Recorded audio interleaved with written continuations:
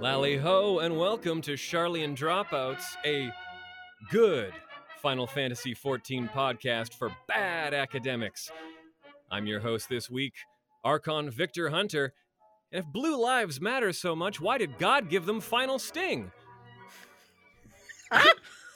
Jesus. I'm here with my co-host today.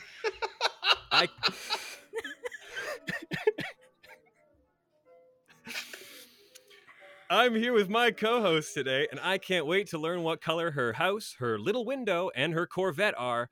It's Archon Nadia Oxford. Say hello, Nadia. I prefer red. I like blue. When you put it on mages, though, things get kind of messy. So we'll be talking about that today. Sure, it gets very messy. We're going to get into just how messy it gets, because with us today is our favorite recurring guest. You know him from Destructoid. You know him from Axe of the Blood God. This thin blue line makes sure that every raid descends into chaos. It's Archon Eric Van Allen. You had to go with two of those jokes in a row. Not if he wasn't blue, he would dabba dee dabba die. that one's covered in game already. I don't need, that's well trodden territory. God, you gotta warn us before you open the show with a joke like that. How you guys doing? Doing great. How are you doing? I'm fantastic. I'm very much looking forward to our topic today.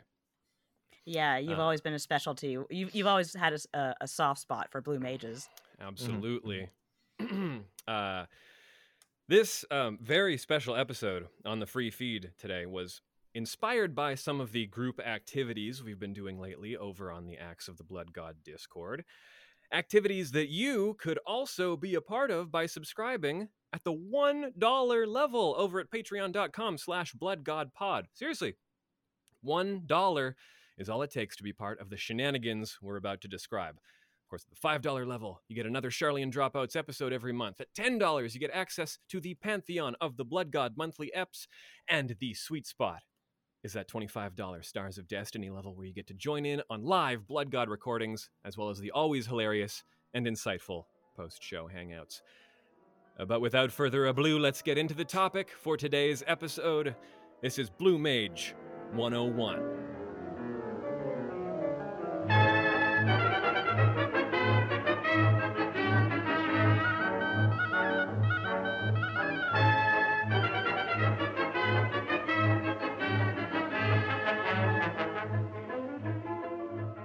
So, first I want to cover a little bit of the history of the Blue Mage. I'm going to go over some of the times that the Blue Mage has occurred in the Final Fantasy series. So if you have experience with any of these titles, or you have particularly fond memories of any of these particular Blue Mages, that is open for discussion. So, yes. First of all, we start out with Final Fantasy V was the very first introduction of the I was going to Blue ask you Mage. if that was the first time we see a blue mage. It was, yeah. Do you have fond 5 memories at all? No. Of all 5, I like 5 very much. I appreciate its place in the pantheon, so to speak, of RPGs, and the, of course, its influence is undeniable. Like, it is a monster in that regard. But totally. Managing the classes always made me a little bit nervous, and of course, Blue Mage is just managing a class on top of managing a class. Like, you have to go out there and get your ass kicked by monsters. Like, come barf in my face, please, so I can learn toxic sludge or whatever I'm going to be doing with whatever's going to happen with my suffering. Yeah, it's a remarkably. I guess we kind of take it for granted now, but it was sort of a counterintuitive gameplay mechanic. It sort of Yes. flies in the face of everything you think you should know about how a battle should play out. And also the complexity of some monsters you need to cast control on with a Yeah. beast master or a beast tamer, and then you can control them and get them to use an exclusive move that your blue mage could learn. It got pretty tricky. There's a lot of depth there for blue mages if you want to dig, but that's the thing. You got to have the fortitude and the want to find every obscure, stupid spell. And then just jumping ahead to Final Fantasy VI for a minute there. Dear God, Strago, you useless MFer. I really try with you, but it's just Yeah. you have a granddaughter right there, or Shadow's daughter, whatever you want to call her. But she learns control, which is just so much more handy and will F up your game if you have a 1.0 cartridge and you're not careful, which is a Sure. great little glitch. I never ran into it, thank God. But yeah, even Realm, like, she was much better if you just put materia on her and let her go to town as a magic user, because she was absolutely insane. But yeah, you could control, you could use blue magic, but with Strago, it was always like expensive to use blue magic, and that was a big problem of mine. Like, it came in handy with the burning house where you first meet him. And I gotta say, I love the fact that the spell Aqua, I can't remember what it's called, but there's a very, very basic spell in Final Fantasy called like Aqua Breath. Aqua Breath, and they call it Aqua Lung. Yeah. Like, hey, Aqua Right. Lung. Like, God Right, damn it, yeah. Ted Woolsey, why'd you go and do that? Yeah. So yeah, it's not my favorite class, but in Final Fantasy VII, it's kind of interesting what they did, where I can't remember the name of the materia, but you do get a materia. It was called enemy skill, I believe. Enemy skill. And you're like, what the hell is this? And you put it on and you learn enemy skills, hence the name. But most of them are kind of okay, but you can get a couple of absolutely insane ones. Like, there's one called Big Guard. You get it in one place in the continent. There's like some stupid ass sea creature. You gotta confuse it, so it uses like a really crazy ass big guard against itself, and it bounces on you, and you learn it, and that spell will get you through the game. So I kind of appreciate what Final Fantasy VII did there. It's not a whole spiel, it's not a whole class. It's just, here's a materia. Go let the big ass snake hit you with a nuclear bomb or whatever it does, because that's a pretty powerful spell as well. Yeah. Go ahead, Eric. Because of the activities we've been undertaking in the Discord, I've been thinking a lot about the Blue Mage recently, and who knows, maybe you'll find some words on Destructoid.com about that pretty soon. But the thing about the Blue Mage is, I had a friend once who we were talking about barbecue, and obviously I'm from Austin, Texas, the land of great barbecue. And we were arguing about what makes a barbecue joint great. Like, what is the hallmark of a good barbecue joint? And there's many answers. Who does their brisket the best? Who's got good sauce? Who's got, do they get the smoked bits just right? Delicious. My friend said something that stuck with me, and it's stuck with me for years. He said, "You can tell a barbecue place is good if you try their turkey." Now, you don't think of turkey as a barbecue meat very often. It's usually like a side. No. It's usually something you don't think of. Sure. But he said the same thing about the sides. He said, if a place is going to care that much about everything it puts out, and you can dig that deep into what they're putting out, and it's still good, that's a good barbecue joint. Blue Mage is the barbecue turkey of Final Fantasy, where this class forces you to engage with so many of the game systems, to bend them, to make them malleable in a way that we've talked about before is very endearing. A thing that RPG players like to do is to take a system and break it, right? Yes. And Blue Mage is a game's open invitation to break its own systems, to say, like, okay, you can get abilities from these monsters and then use all these things that you've been using to manipulate your own abilities along with the stuff that the enemies are using to create something completely wild, completely new. And I find it to be a hallmark of a really interesting Final Fantasy battle system like 5 or like 10-2, when that Blue Mage is pulled off well, when that Blue Mage is done well. 10-2 is probably my favorite implementation of a Blue Mage, which is the Gun Use Mage. One of your abilities. I dare you, because I'll use it right back. Exactly. It's I first of all, Gun Mage is just objectively a good name for a class.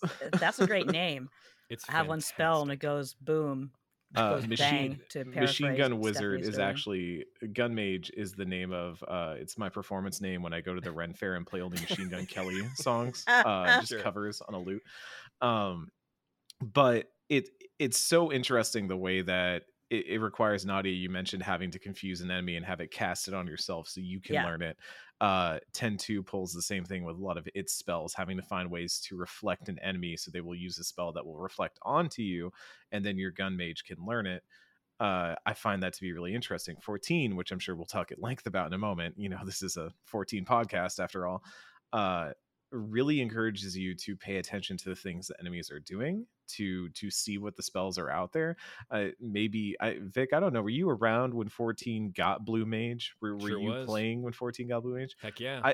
I would love to, at some point when we get to it, hear what that experience was like as the community was finding that stuff, because it really does feel like it recognized a part of the community that wants to find things, that wants to discover things. I have lots to say about that. We'll get to that as we go down our list a little bit. Because I mean, we, from the beginning, from the inception at FF5, it really introduces us to a lot of these signature abilities that we still use plenty. Like you were saying, Nadia, Mighty Guard. I think the first few times it showed up, it was localized as Big Guard, but it's sort of been standardized. As Mighty Guard. Big Guard. But I know I personally, I think Final Fantasy Tactics Advance was maybe the first game where I really noticed Blue Mage. And part of that feels like because we didn't get 5 until later on, it maybe for Western audiences didn't feel as ingrained in Final Fantasy DNA. I think that's very possible, especially with 5 in general. There's a lot there that was ingrained in Japanese culture that we did not, we kind of missed out on. And even Strago, they got rid of the titles that characters had in the English version of FF6 or FF3 on Super Nintendo. So he didn't have that Blue Mage moniker on his profile. So we didn't even have that in our lexicon, really. So it kind of wasn't until people started discovering FF5 and recognizing that there was this lineage of the Blue Mage, and recognizing the recurring spells like White Wind and Mighty Guard and Magic Hammer and Goblin Punch and stuff like that. I love Goblin Punch. But my personal favorite comes in the form of Queen Quen in Final Fantasy IX. Of course, So I don't know. Nadia, I know you played 9 for your first time a couple years ago, didn't you? Yes, I did. Yeah. Did Queen stick out for you? No, unfortunately, Queen, I said, oh god, a Blue Mage. But I do think she was one of the better Blue Mages. Or they. Queen is Queen as far as gender goes. But yeah, I don't think I use them very often. I tell you what, though, I love the music in their swamp. Like, I just... Oh, yeah. It just makes me so happy every single time I hear it. Wonderful.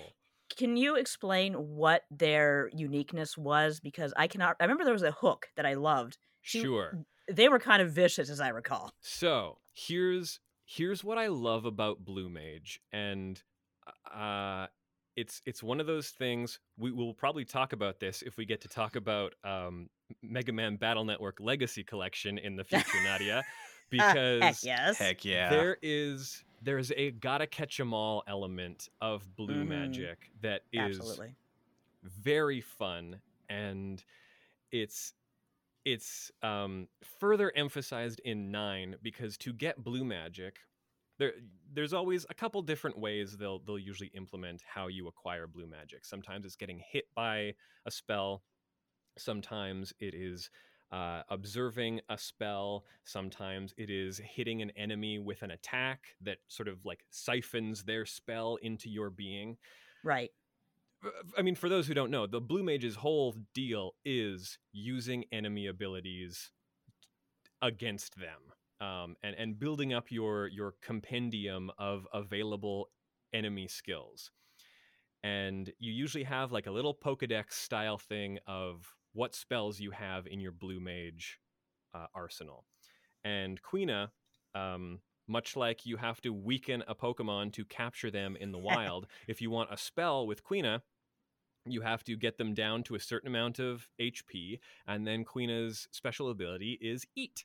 That's right. And they love to eat frogs. Yeah, they will eat the enemy. The whole reason Quina is on this quest is because they want to eat everything in the world, or taste a little bit of everything in the world. Did you grow up with Tiny Toons? Absolutely, either of you? Yeah. Do you remember when they had their own, like, not all the episodes aged great, but I love the one where they had their own film festival, or they had to make their own animations, and you had Dizzy Devil, Dizzy Eat World, and that's exactly what I think of when I think of that kind of thing. Yeah, Quina Eat World. And I don't know, something about it. Quina is still my PSN profile picture. Yeah. I'm heartbroken that Quina is not playable in Theater Rhythm Final Bar 9. Yeah. Boo. I love Quina. They're just the best. There's also a weird, she has weird pronouns in the original localization. I imagine they would probably use nowadays, singular they nowadays if they were localizing it, but they have like a she/he pronoun. I've always called her a she just because that's kind of how it's spelled, but you can't even say it. It doesn't even make sense. It's funny how they went I understand why they did it, but nowadays we just go, oh, they. But back then you didn't really think about that kind of thing when you're localizing. So just an interesting little change in society there. But I love Quina, and 9 really, I wandered all over the place. That was one where I just experimented. I didn't look up a guide. I was just like, I wonder what I can get. I wonder if this will give me anything. I'm just going to play. I played FF9 like I was playing Pokemon and just trying to catch everything I saw. Gotta eat them all. We've talked about 10-2s, amazing. Oh boy. I like that.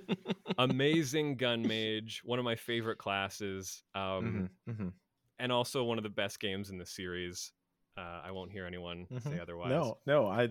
I will play it for sure. I'm ready for the Pantheon is all I have to say. I'm ready for the Pantheon. Oh, me too. It's fantastic. The other one I want to mention too is FF11's Blue Mage. Oh, okay. So one of the things about FF14's Blue Mage is that 14's main gameplay is pretty prescriptive. You know, it forces you to go into dungeons with 2 DPS, a healer, and a tank. Yeah. It always makes sure that you and your party have all the skills you need to complete whatever task you have gone into. There are item level requirements. There are level requirements. It automatically gives you your skills as you level up your jobs. And 14's Blue Mage doesn't do that, which actually makes it play a little bit more like a job from FF11. FF11, you don't get skills automatically by leveling up. If you're playing a mage class in FF11, you better go out and find a shop that is selling a scroll that has Cure in it so that you can learn Cure.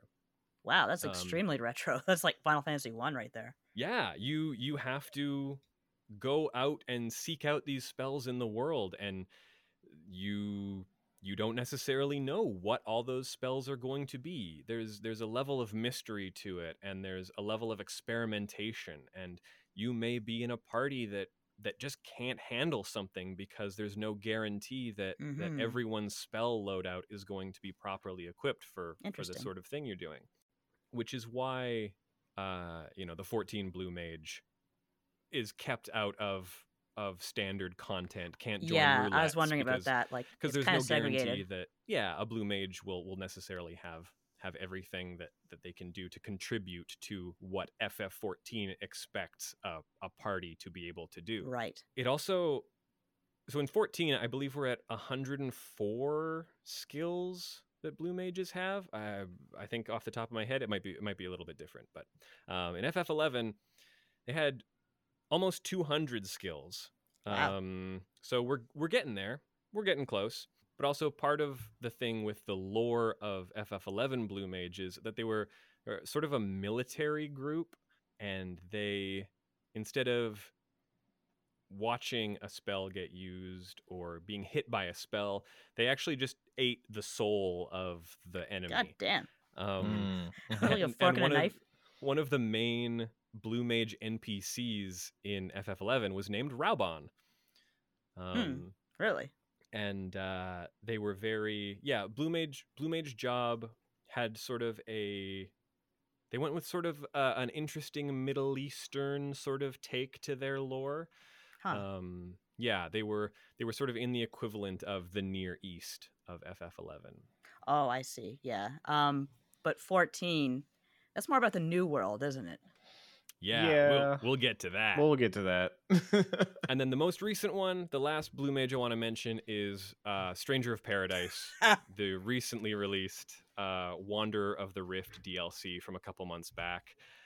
This, I want to get there so bad, but this game is so hard and it is so it's really tough. Vertically oriented. You have to have beat the main game on chaos difficulty. Really? You have to have trudged through the first round of DLC, which is punishingly difficult. I have started the Wanderer of the Rift and I can't get past the first stage. Wow. So I'm taking a little break because I'm just going to have to wait on getting that. So at least Jack's swearing is justified. Like, he just never stops, and I understand why now. Oh, yeah. Absolutely. F this bullshit. I hate this. Mr. Blue Sky, please tell us why you had to hide away for so long. Where did we go wrong? Mr. Blue Sky. Which brings us to the Blue Mages of Final Fantasy XIV. Originally announced at the Las Vegas Fan Fest in 2018 and added in Stormblood patch 4.5, A Requiem for Heroes, in January of 2019. It is the first and only job referred to as a limited job by the devs, in the sense that it isn't allowed to do all of the kinds of content that your standard classes and jobs can. It was introduced with a level cap of 50. Then it was raised to 60 in Shadowbringers patch 5.15 in December of 2019, so less than a year later. And then again to level 70 in 5.4 Futures Rewritten in December of 2020. So it's been a little while since we've had new Blue Mage content. But I want to know what are some of our experiences with Blue Mage stuff in 14. Nadia, have you played Blue Mage at all? I have, actually. I have leveled up my Blue Mage to a certain point.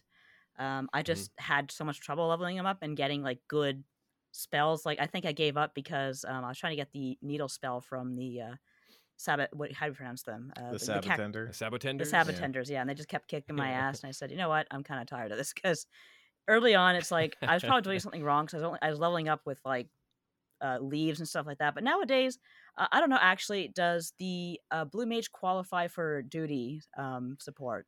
So the way Blue Mage is calibrated is so that you can level extremely quickly just by killing mobs out in the overworld. So you don't want to do leaves. You don't want to do dungeons.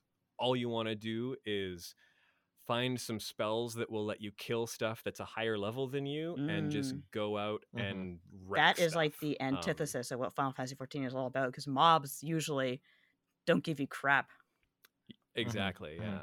But that also leads to like a bizarre situation where in our Blue Mage training for the Discord, you can goose the XP gains a little bit by say going to a certain place called Kalusia and having a level 90 run around with you, and as long as you're unpartied and the Blue Mage, you know, draws aggro first, the level 90 can then sweep in and kill it, and you'll get the XP for it, and that's a lot of XP with the Blue Mage boost. So I organized a Blue Mage group on our Discord Axe of the Blue about God. a week and a half ago. Axe of the Blue God. And we've had a few sessions so far, but the first night was really just getting people as high a level as possible, because the level cap is 70. It's very possible to get to 70 within an hour, an hour and a half. I didn't know that. So our first goal was I took everybody. We had a good crew. We have a pretty sizable group of people who are interested in Blue Mage stuff. So we split up into a few different parties, and we just power leveled people well into the 60s in that first night.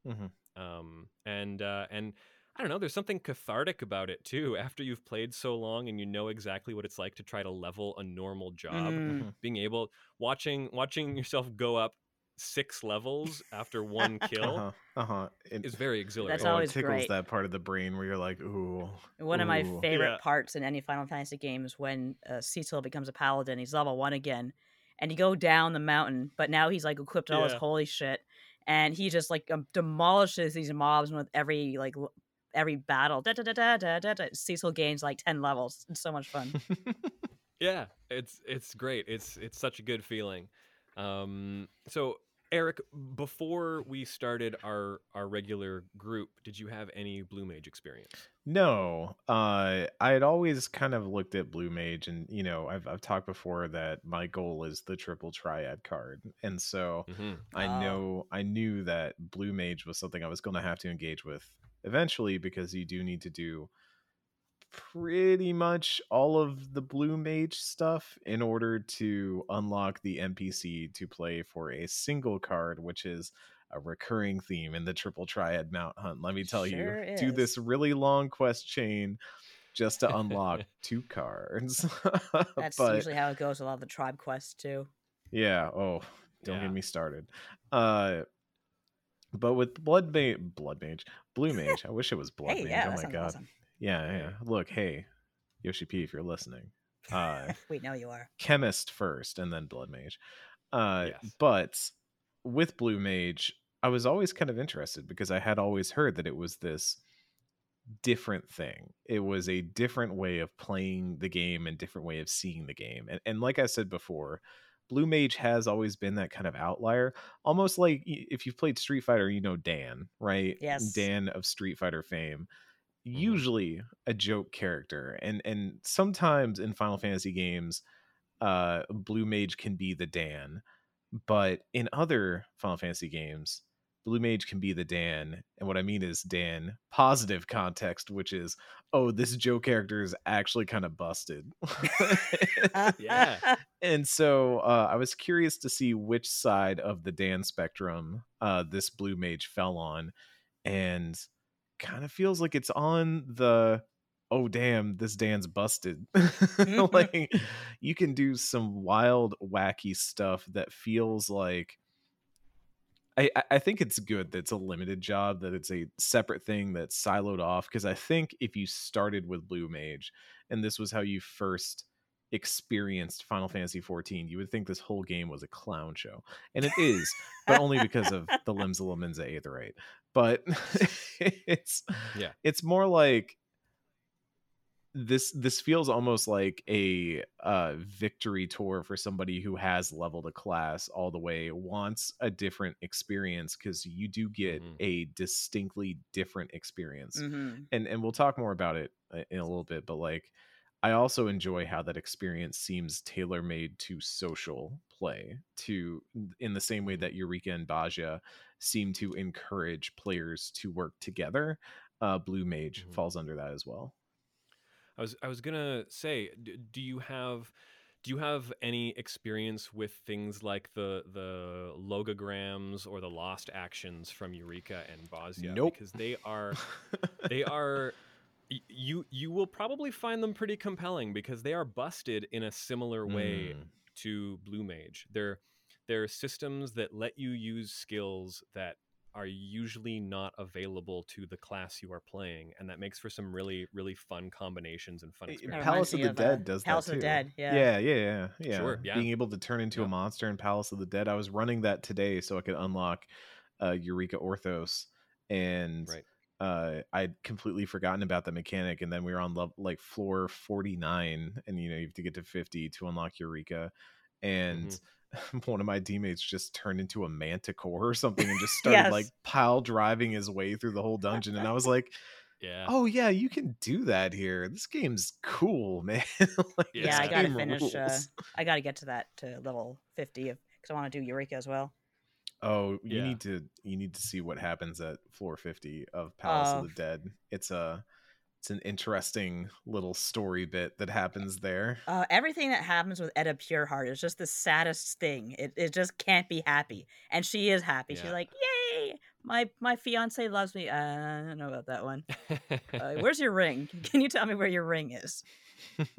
Yeah, I find all of these parts of the game where they let you just color outside of the lines a little bit very, very, very compelling. And Blue Mage there are no lines. They just let you go bonkers. In fun ways too. I mean, like specifically the spell interactions I'm finding really interesting. And I think that's telling of, whether they designed it to be broken in this way at some point or whether they just already had really well designed monsters and then found cool ways for players to then take those abilities and mix and match them. But like learning the combos, really exciting, really fun. I really dig it. There's definitely a moment when you get Ram's voice and ultra vibration and you think to yourself, well, they're not gonna let me, like, there's no way they're just gonna let me do that. And then you use it for the first time and you go, they let me do that, thank you. Like, I read the description of these spells, I had an idea of what that might do, and I executed it, and you let me do it. And that's so rewarding, and so it just feels so antithetical to a lot of the design of the main content of 14. That and discovering interesting combos like the tingle into whistle into triple trident. Tingle, whistle, triple trident. My favorite series of Pitbull singles from the late 2010s. Oh, Mr. Worldwide. Mr. Worldwide. That's what I do every time I do that combo on Titan's navel. I'm like ass, ass, ass, and then triple trident.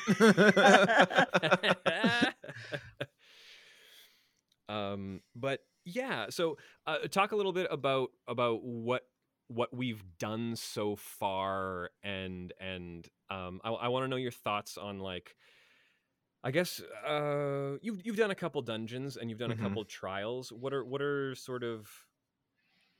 your impressions so far, and do you have any idea where things are going to go from here as we start trying to tackle other kinds of content? That's the interesting thing. So I will say I've taken some time outside of the Blood God Knights to specifically do some of the single player content and also do some just general spell gathering, get things like the Coerl instinct ability so I can run dungeons by myself, which is real fun.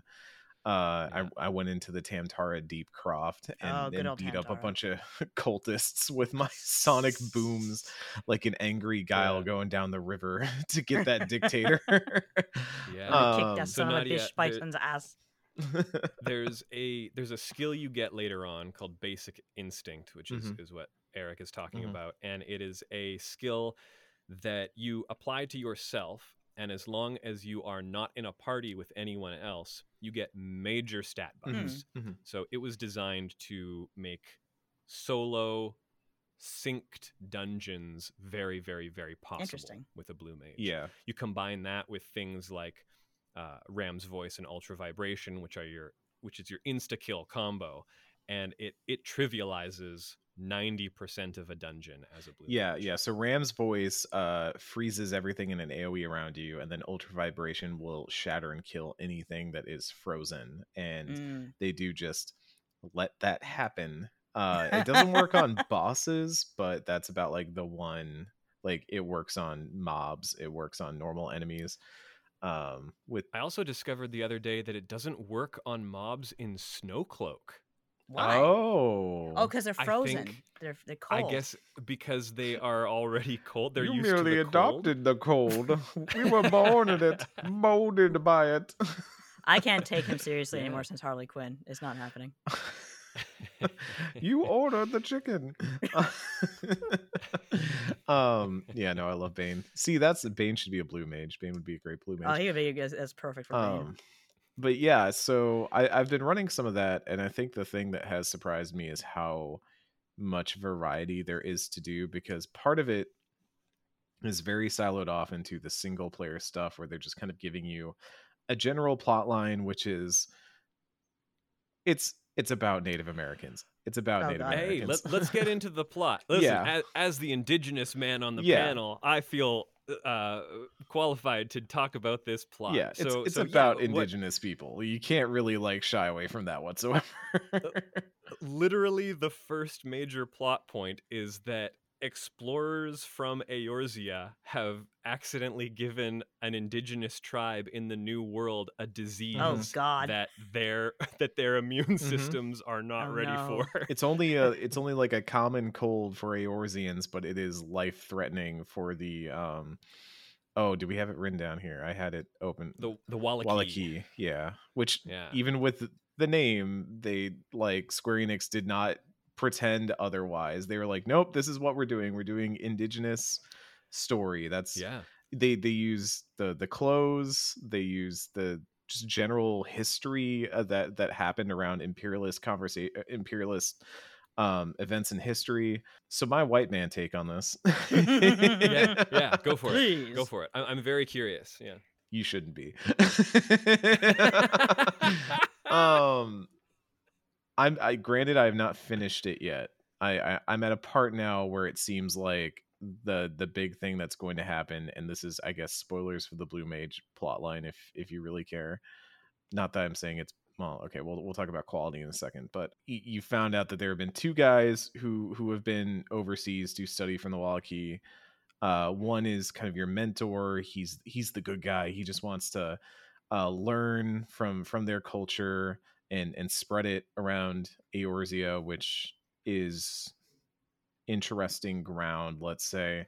But he also then becomes very guilt-ridden about how his intervention over there probably caused the spread of the disease in the first place, and so he's been using a lot of his money and going broke to send medicine overseas to help and to try and develop a cure for what is happening. Meanwhile, there's another dude who is one of his friends who is in the same situation, but he just wants to capitalize and make money. And it seems like they're coming to some sort of head over a piece of land and things like that. That's kind of where I'm at in the storyline for that. So initially, I was like, oh, geez, they're doing an indigenous story. And 14 has had some real ups and some real downs when it tries to capture things that have happened in history. And this is them maybe coming to terms with in Realm Reborn. I would say, even, we had a lot of talk about the tribal quests and things like that, and rightfully pointed out as Endwalker began to move those characters into those representations that we probably wanted to re-examine how we view those tribes entirely. But this felt like them trying to grapple with it. I do think some of the writing is a miss, but I at least up front enjoyed the idea that they were going, hey, it's kind of fucked up what happened here, right? and we like, if we're going to have a character who is supposed to be a good person, who is supposed to be your mentor through all this, who is teaching you all this, who is clearly an outsider, like, I think that's an interesting like wrinkle that they address head on, is that your mentor for this culture is an outsider who has himself appropriated this culture for himself. We want to at least have him tackle those concepts head on and deal with it. I think that's interesting. Does it ultimately go anywhere, or does it become kind of a Caddyshack, we're gonna play this dude for the rights to the land and we win and we won the day? I think it's going that direction, and that's where I'm kind of like, it seems like they're going to like lowly brush over some really interesting ideas and then pull back out to some mass carnival nonsense, and that seems to be the story of Blue Mage. Yeah, I have a couple concerns about it, and they may be a little surprising, but one of the things I really like about the beginning is that they sort of set Martin up, your main NPC, to kind of be like a snake oil salesman, like a traveling roadshow. Absolutely, who's showing off the amazing wonders of the new world, and tribal people and their amazing magics. Come one, come all. And sort of like he's exoticizing it a little Right. bit. But he does get that little bit of growth where we understand his rationale, and the Mamul Jah that travel with him are a little one note right now, and I would love to see them get a Mammal little bit Jaws more. usually are one note. I just remember one that was in Bronze Springs, I think, and there was a big deal because it was a fate. He wouldn't stop. Like, I get the implication he was shaking his wiener around and really scaring everyone. He was like, "This is my cultural dance," and it's like, okay, dude, you got to be evicted. Sorry. Yeah, I think there's an opportunity to flesh some of that out in a more interesting way if we ever do get some new world content. Yes, I was Which- wondering about that. Like, the whole disease thing is strange because I understand where they're going with that. I understand the parallels, of course, unfortunately, but I get the impression that what we know about the New World right now is extremely settled. Like, of course, there are the tribes, the indigenous tribes that are still there. But I was actually reading the Ara, the tribe stuff again, the 50 tribes, and like every individual feature of them. One of the tribes, it heavily insinuates that they went to the New World and saw quote unquote huge steel monoliths and like metal monsters. So it's like you're talking about a world that's like ours, the New World. So the diseases and stuff might not be an issue, but of course, there's so much we don't know about the New World. I mean, listen, Turtle Island is a big place. That's true. The new world could be very, very large, and on one coast we could have a city with skyscrapers and cars, and on another coast we could have nomadic. I was going to say, look at like Hingashi, I believe, like Othered, like a lot of those areas, they've definitely already pulled that. I mean, even the difference between Limsa and Thanalin and Ul'dah is pretty big. That's true. So exactly. So, I mean that Aura tribe description is the one thing. There was a combination of a few things that made me think, we're gonna go to the New World, and it's gonna be like FF15 style, like retro fantasy Americana. Yeah, I was just thinking that. I would like that because that was like, we're driving along. Oh, there's an adamantoise blocking the road. Let's go kick his ass. But who knows? Who knows if we'll get any of that? It's especially actually in Kingdom light Hearts of 4. They're just going to the Kingdom Hearts 4 world. Catboy invasion of Kingdom Hearts. Finally, Sora's a Catboy. That's all we've wanted. But I've talked about this on the show before, and I'm Métis, I'm Cree, Interior Salish, and I moved to the Okanagan Valley as a kid, where the Interior Salish people are from, and the lake there is home to a folkloric lake monster known as the Ogopogo. In Final Fantasy IV, when you go to the moon, you encounter a boss monster named Ogopogo. Yes. It was some of the first representation I had ever seen for a culture that I was associated with. Like, it was... I held on to that. I continue to hold on to that to this day. It's one of the reasons why I was disappointed that Endwalker didn't have as much moon stuff as I was hoping. I kind of wanted So I was like, this is there. going to be the expansion where Ogopogo comes back. I do want the same kind of treatment that things like Norse mythology get sometimes. For sure. I do want these things to be explored, and unfortunately, Square kind of fumbled their latest endeavor into trying to represent an indigenous culture with the cash shop gear that has raised some concerns.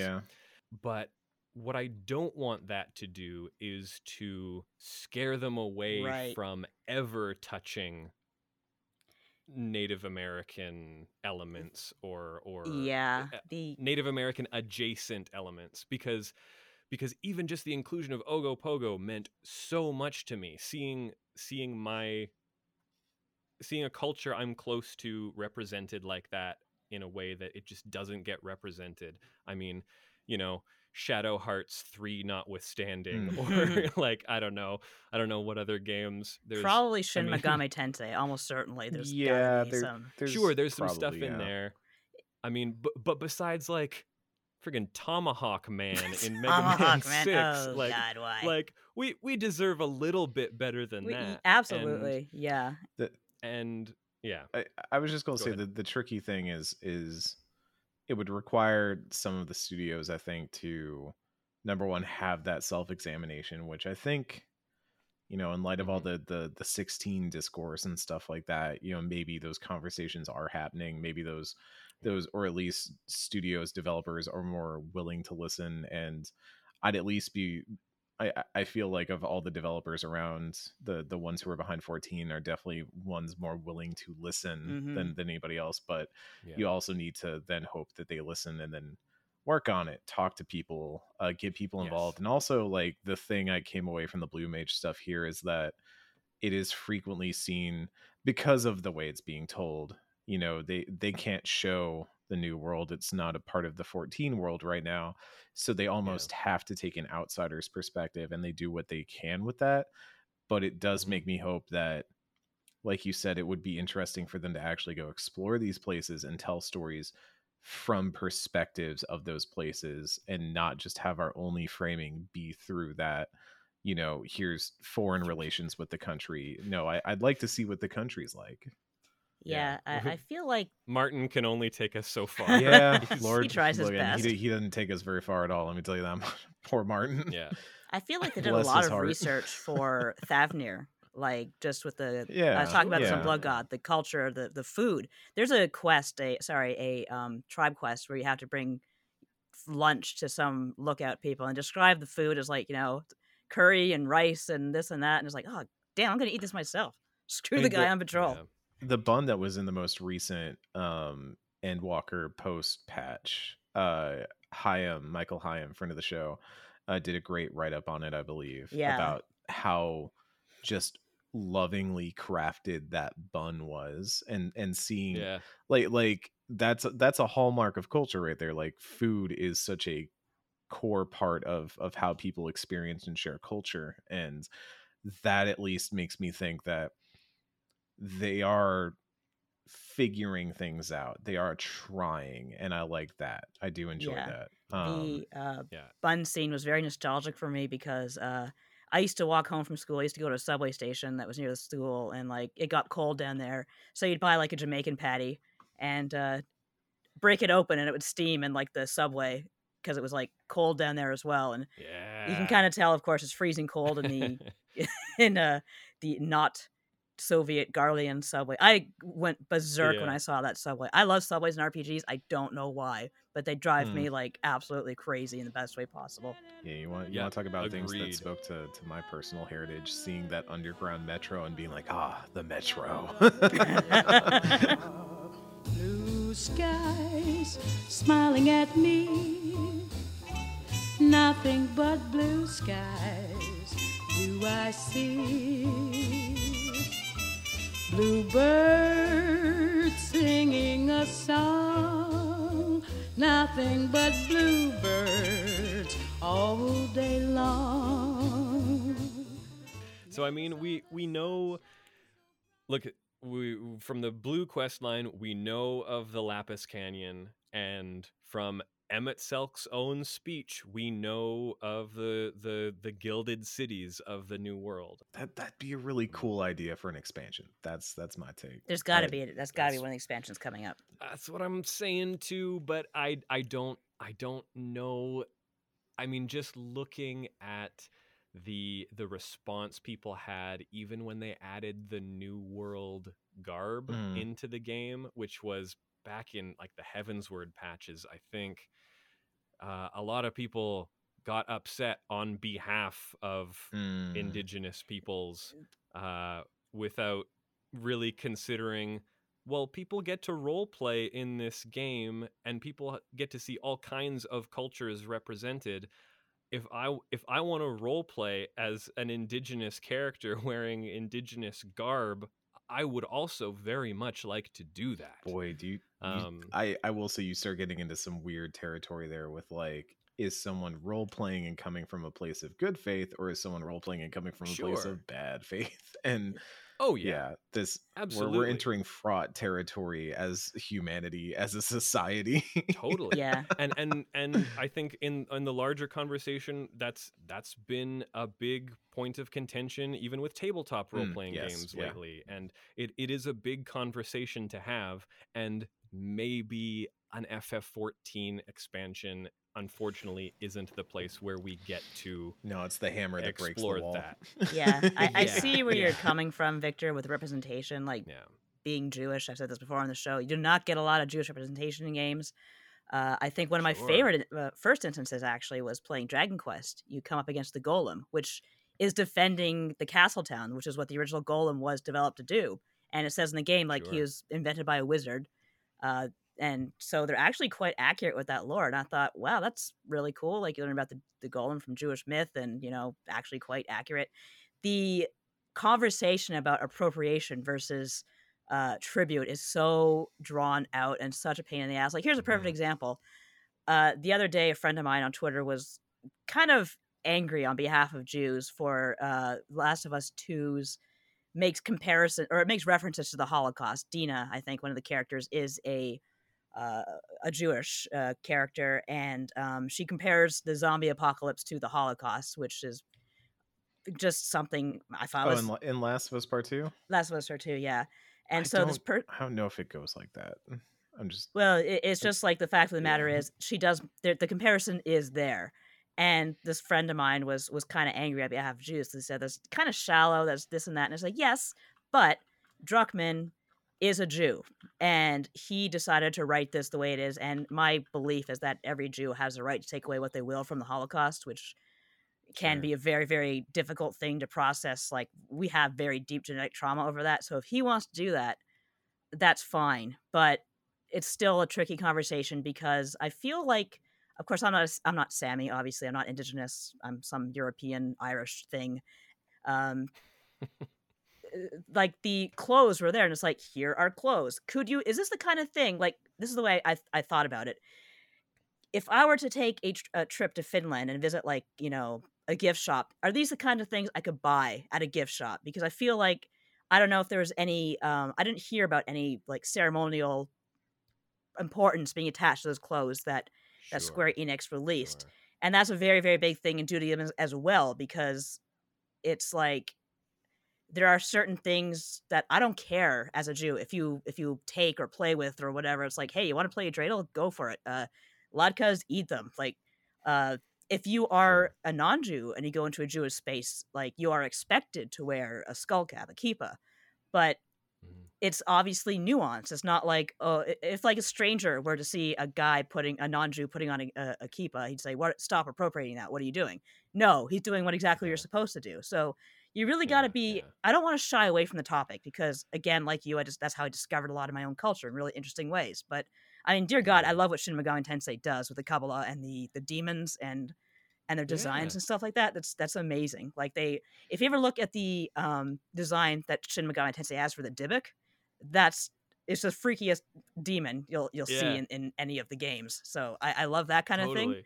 But I see also why they'd just be like, nope, we are not tackling this for the next 3 expansions.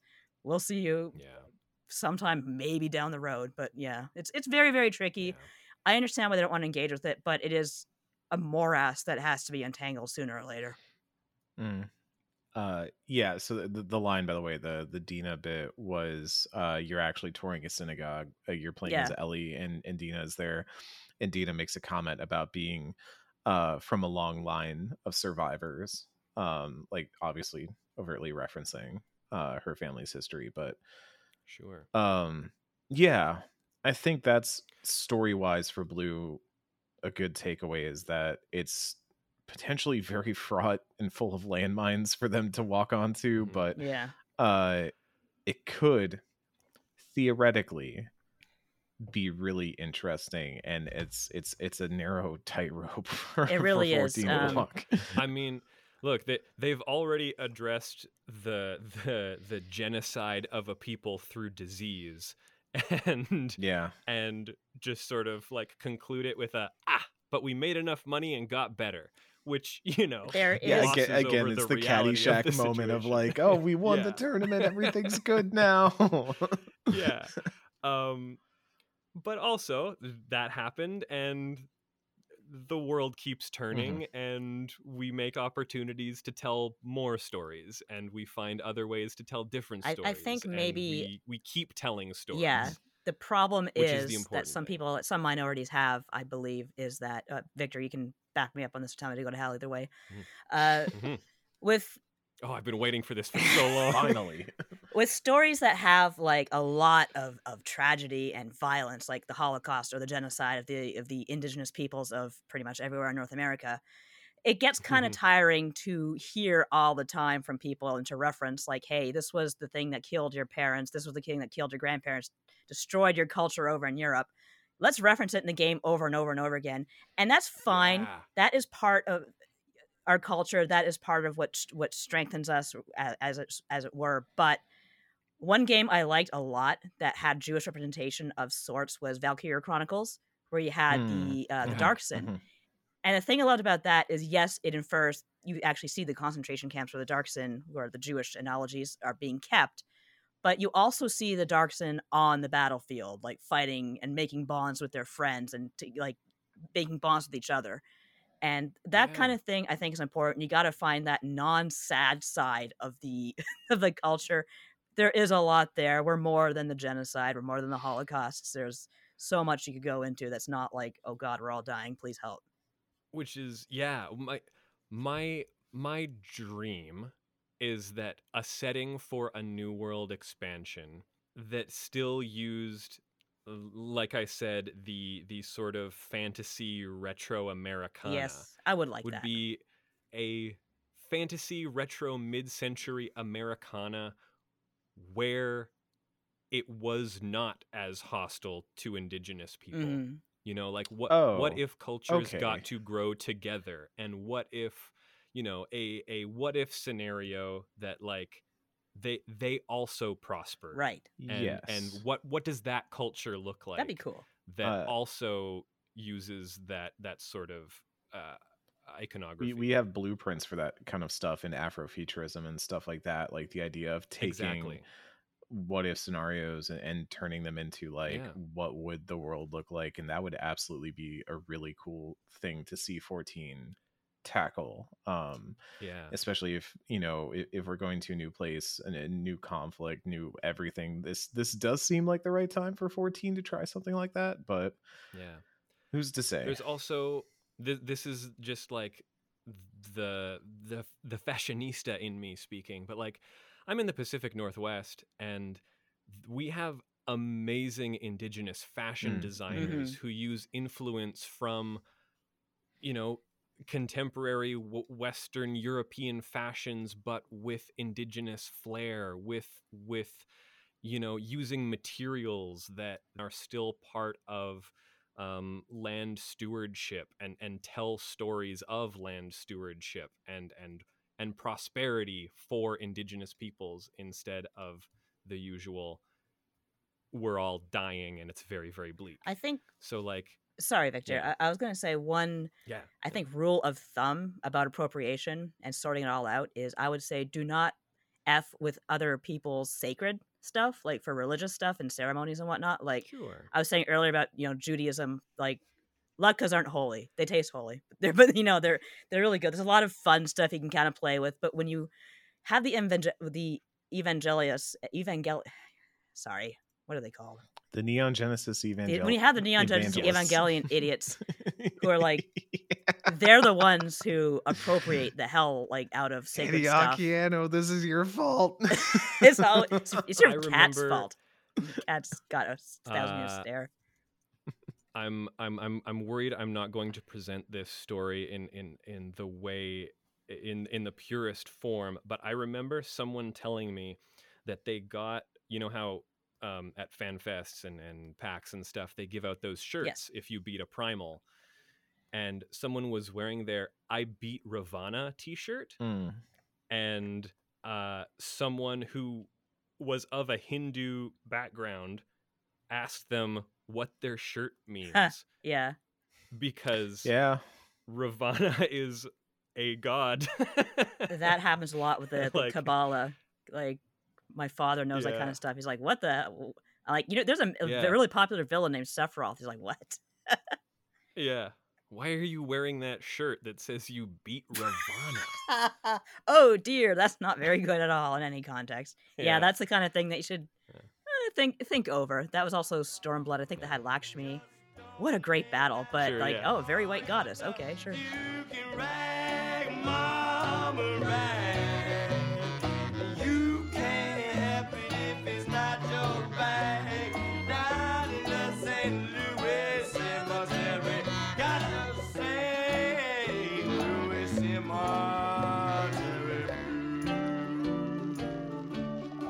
Take it out. So look, we've solved racism. What does the future of Blue Mage look like? I know you're not through it all, Eric, but like what sort of things would you like to see included for Blue Mage? What sort of developments do you see in the future? Because it has been 2.5 years since an update. But Yoshida did say on the last live letter stream, it was just an offhand comment that he made to someone who was commenting in the stream. He noticed a lot of people were mentioning Blue Mage, and he said, just hold tight. There is more Blue Mage coming. So it's not dead. But It's what sleeping. does it look They have like? not blued their load yet. That's There we go. There we Um, go. Show's over. Thanks, everybody. So I'll give you two things. One that is reasonable and probably going to happen, and one that is unreasonable and never going to happen. Number one, obviously just an expansion, and I think some sort of like more Blue Mage designed content would be really cool. I'd love to see, even if it's just like one raid or something like that.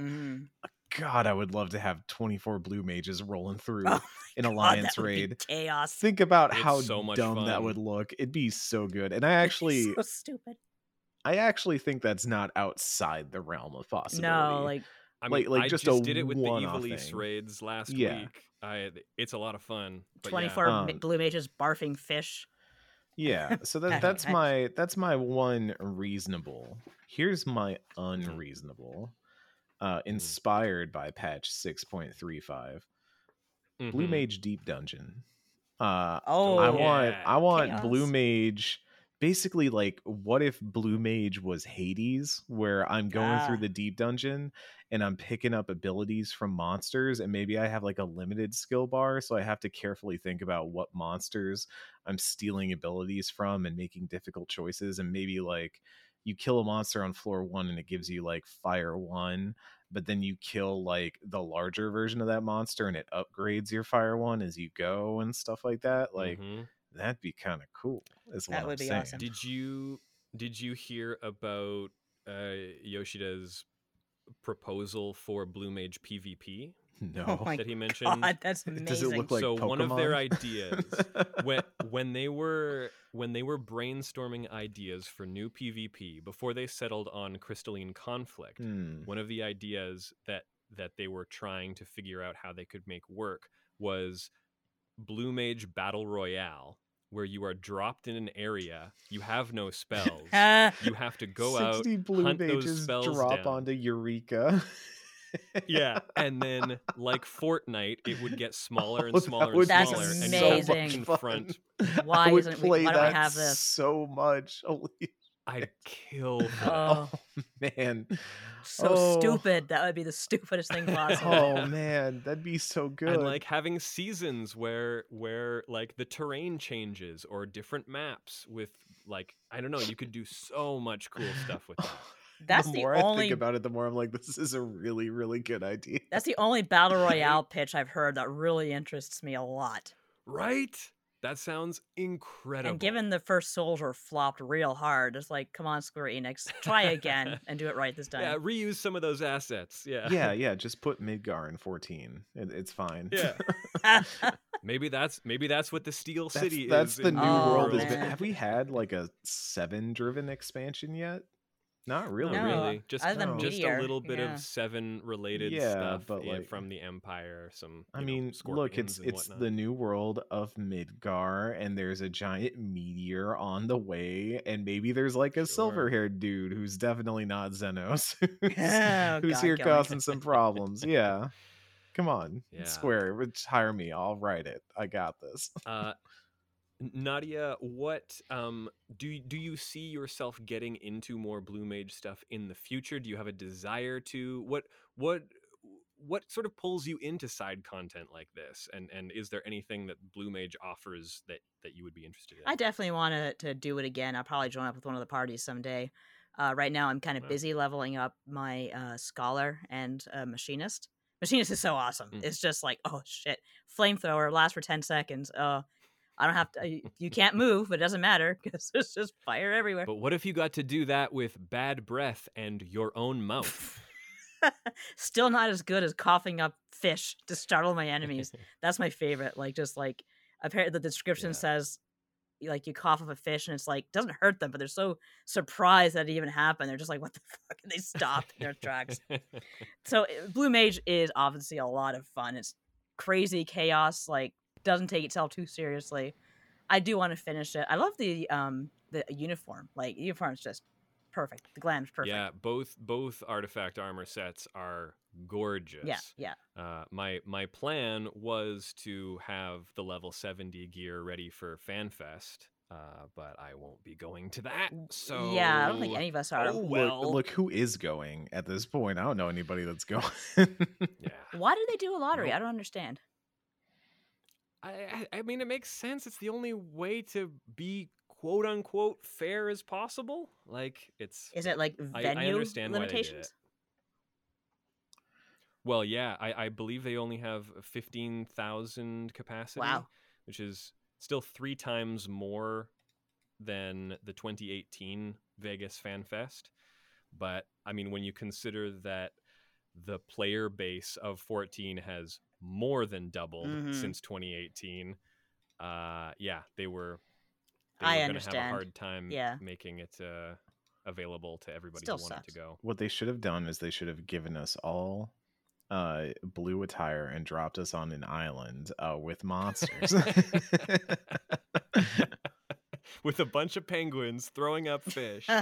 I'm going to beat a primal to death with a fish in order to get my FanFest ticket. Oh, I did want to ask, Eric, how has your experience been with the Masked Carnival yet?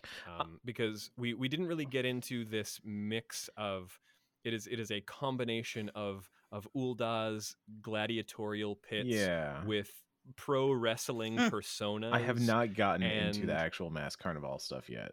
I'm aware of some of the story stuff that happens from just being around 14 long enough, but I have not actually played those sections yet. From my understanding, they are kind of like puzzle fights in a way. Each one's a little puzzle, and each stage is named after a piece of theater.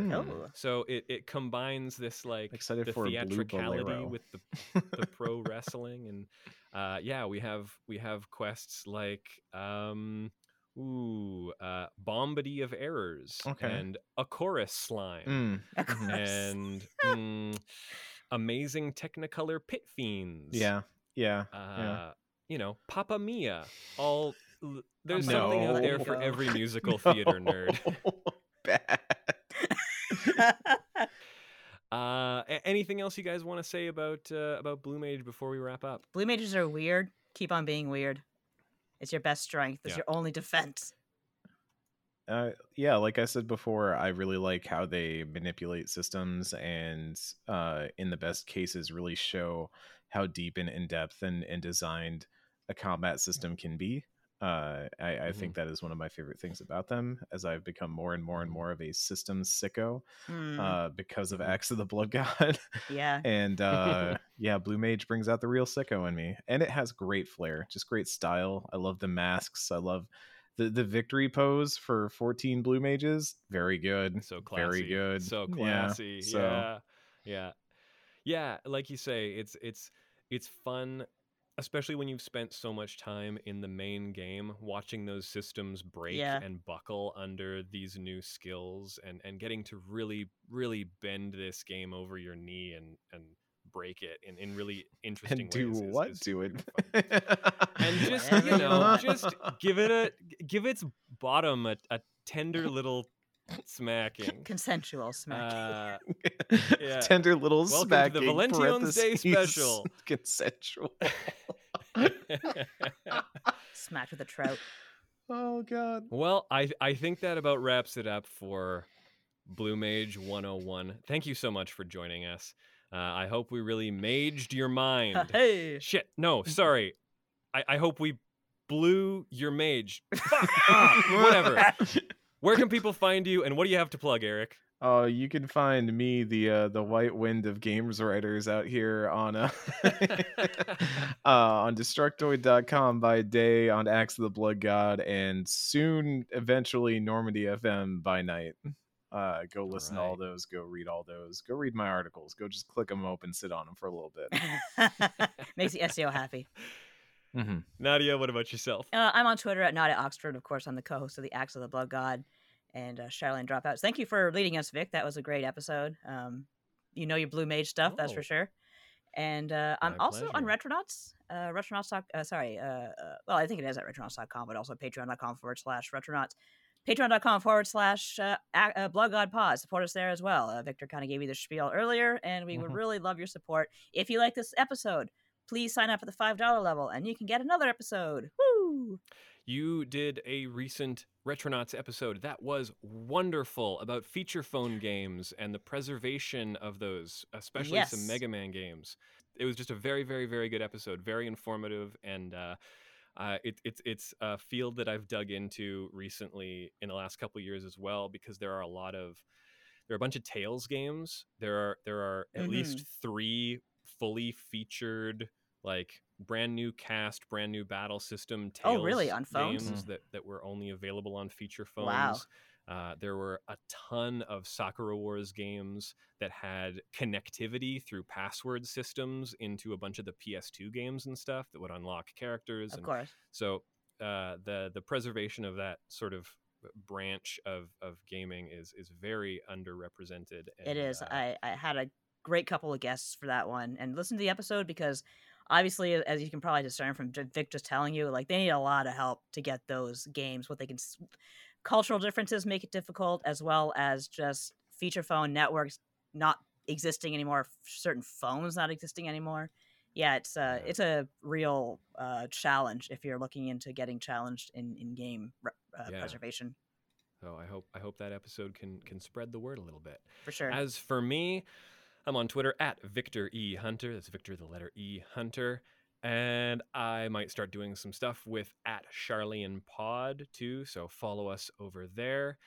And again, be sure to subscribe at patreon.com/bloodgodpod for more RPG podcasts to listen to while you level grind in Calusia. And for more from the Sharlayan Dropouts. Until next time. You make my bones so blue.